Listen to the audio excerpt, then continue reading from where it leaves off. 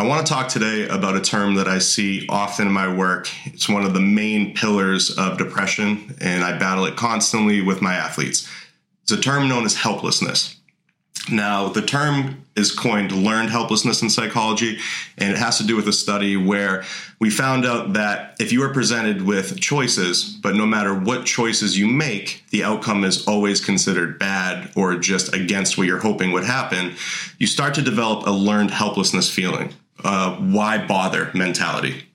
And this can leak over into all aspects of your life. An athlete who puts in all the hard work and still cannot have those results be seen on the field or during a game might start to feel helpless. No matter what they do, it's never going to get better.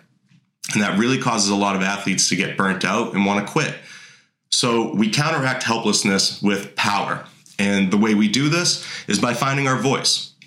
We talked about in other clips about worthlessness and how to build up self-worth, which is a crucial first step. But once you have that covered, you're going to want to be able to learn how to speak up for yourself, how to set boundaries with others, and just how to treat yourself when it comes to boundaries and respect. When you start to find your voice, know what you deserve, and be able to ask for that, sometimes you start to actually get what you deserve, and you see new opportunities. This just makes one person feel really powerful, that you're almost manifesting a whole new type of environment around you with maybe some luck, new opportunities, and just being treated differently by the people in your life. So if you're ever feeling helpless, like no matter what you do, nothing will turn out right, try to counteract that with feelings of power and self-worth. Pick yourself up. Try to find things that you're really proud about yourself for, and try to find out what goals you really want in your life, what opportunities you're really looking for, and hope get presented to you.